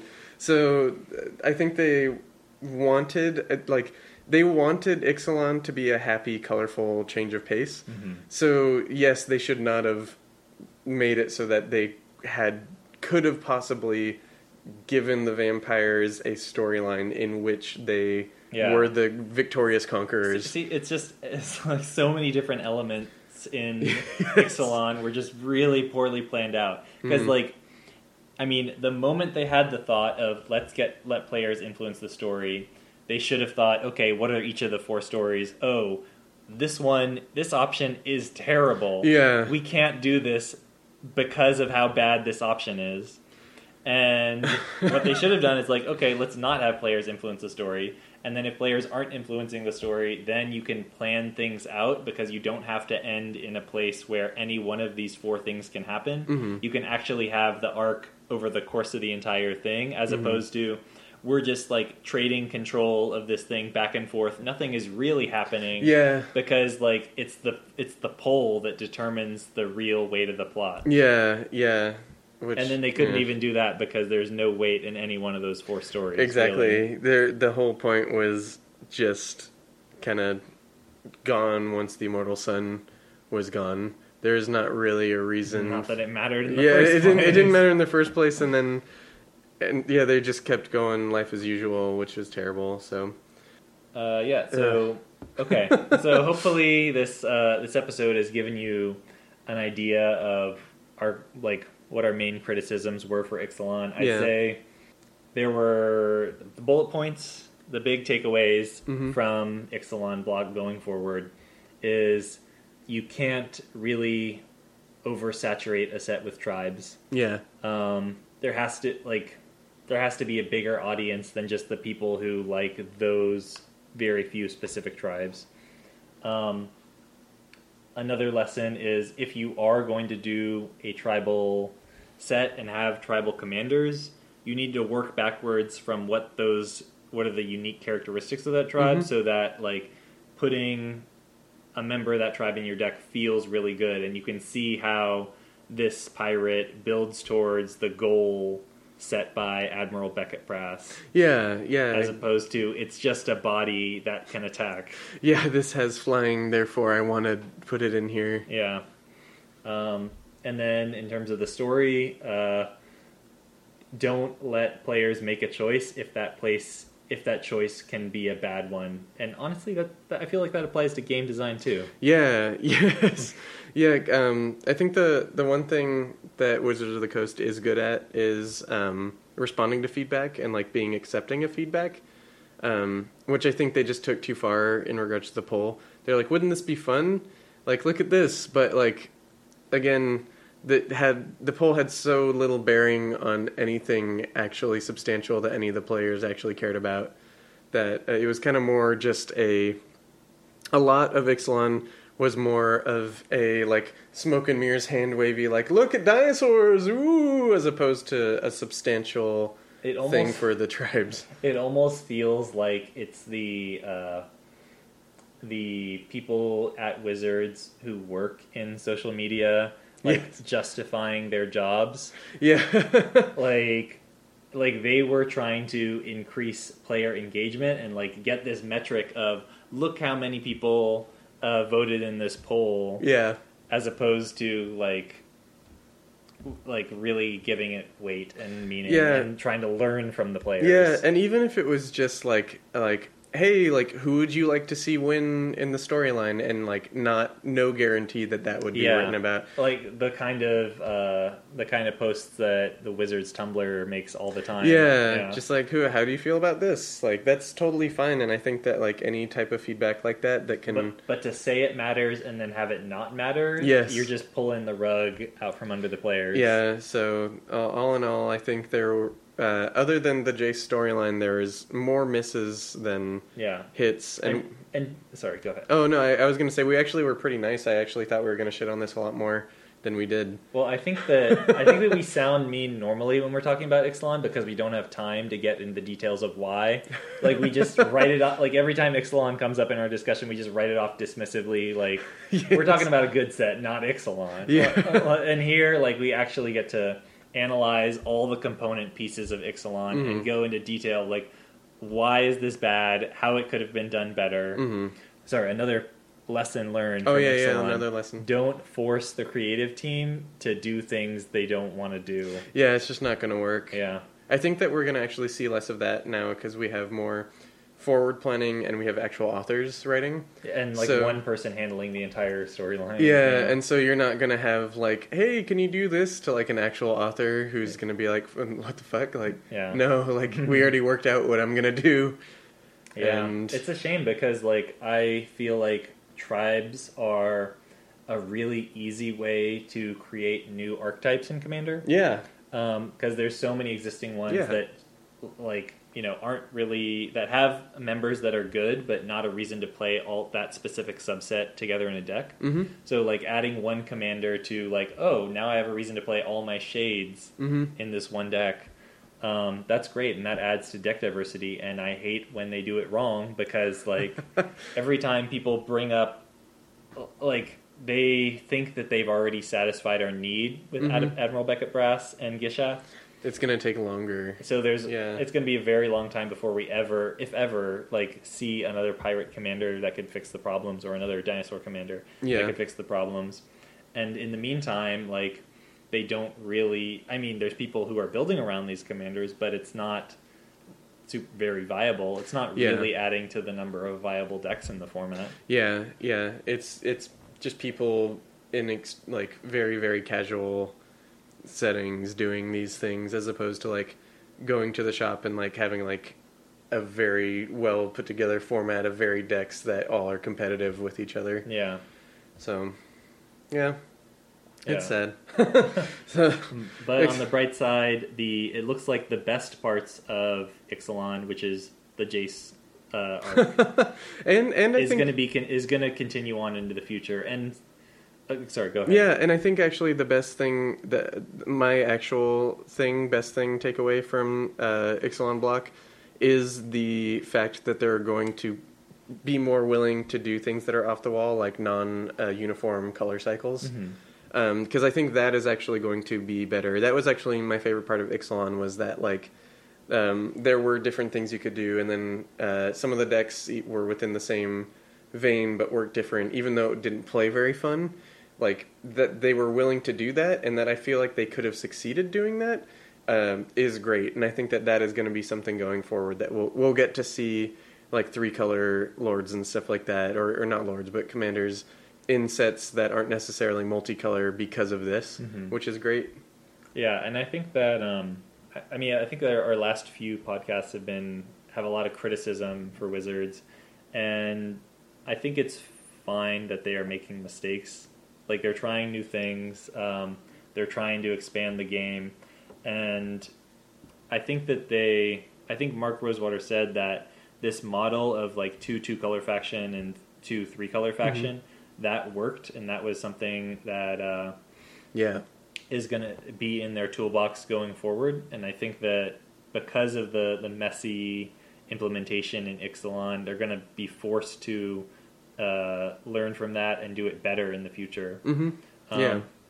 But overall, I'm very, very excited to see this year's State of Design. Yes. It's going to be great. Yeah, I cannot, like, after every time there's a bad year of Magic, like, the one thing that makes up for it is hearing Mark Rosewater, like, just have to take back all the hype he put out forward in the lead up to the set. Yeah, definitely. I do like his honest opinions when he actually gets down into it, like, after it's said and done.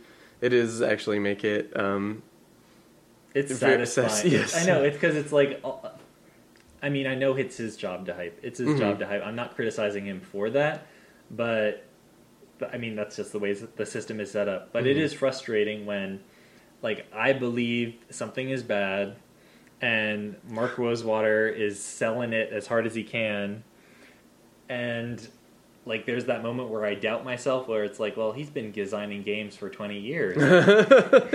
Of course you would know better than me. I accept your opinion, Papa Mark. Yeah. And then, like, a year later, he'll say, oh, yeah, Ixalan was trash. Yeah. And then it's like, fuck, I should have believed in myself all along. Stuck to my guns. Yeah. Yeah, but I think that just about does it for this. Yeah, we'd love to hear your feedback. I'm sure there are some people out there who would like to defend Ixalan, and I want to hear some good counter arguments. Yeah, definitely. Yeah. So, yeah, I think that's it for now. Thanks for listening. If you want to get in touch with me, I am at Commander Theory on Twitter and Tumblr. If you want to reach Zach, he is at Fat Bartleby on Twitter and Tumblr. The opening song is Lincoln Continental by Entropy, and you can check him out on SoundCloud. We'll talk to you guys next time.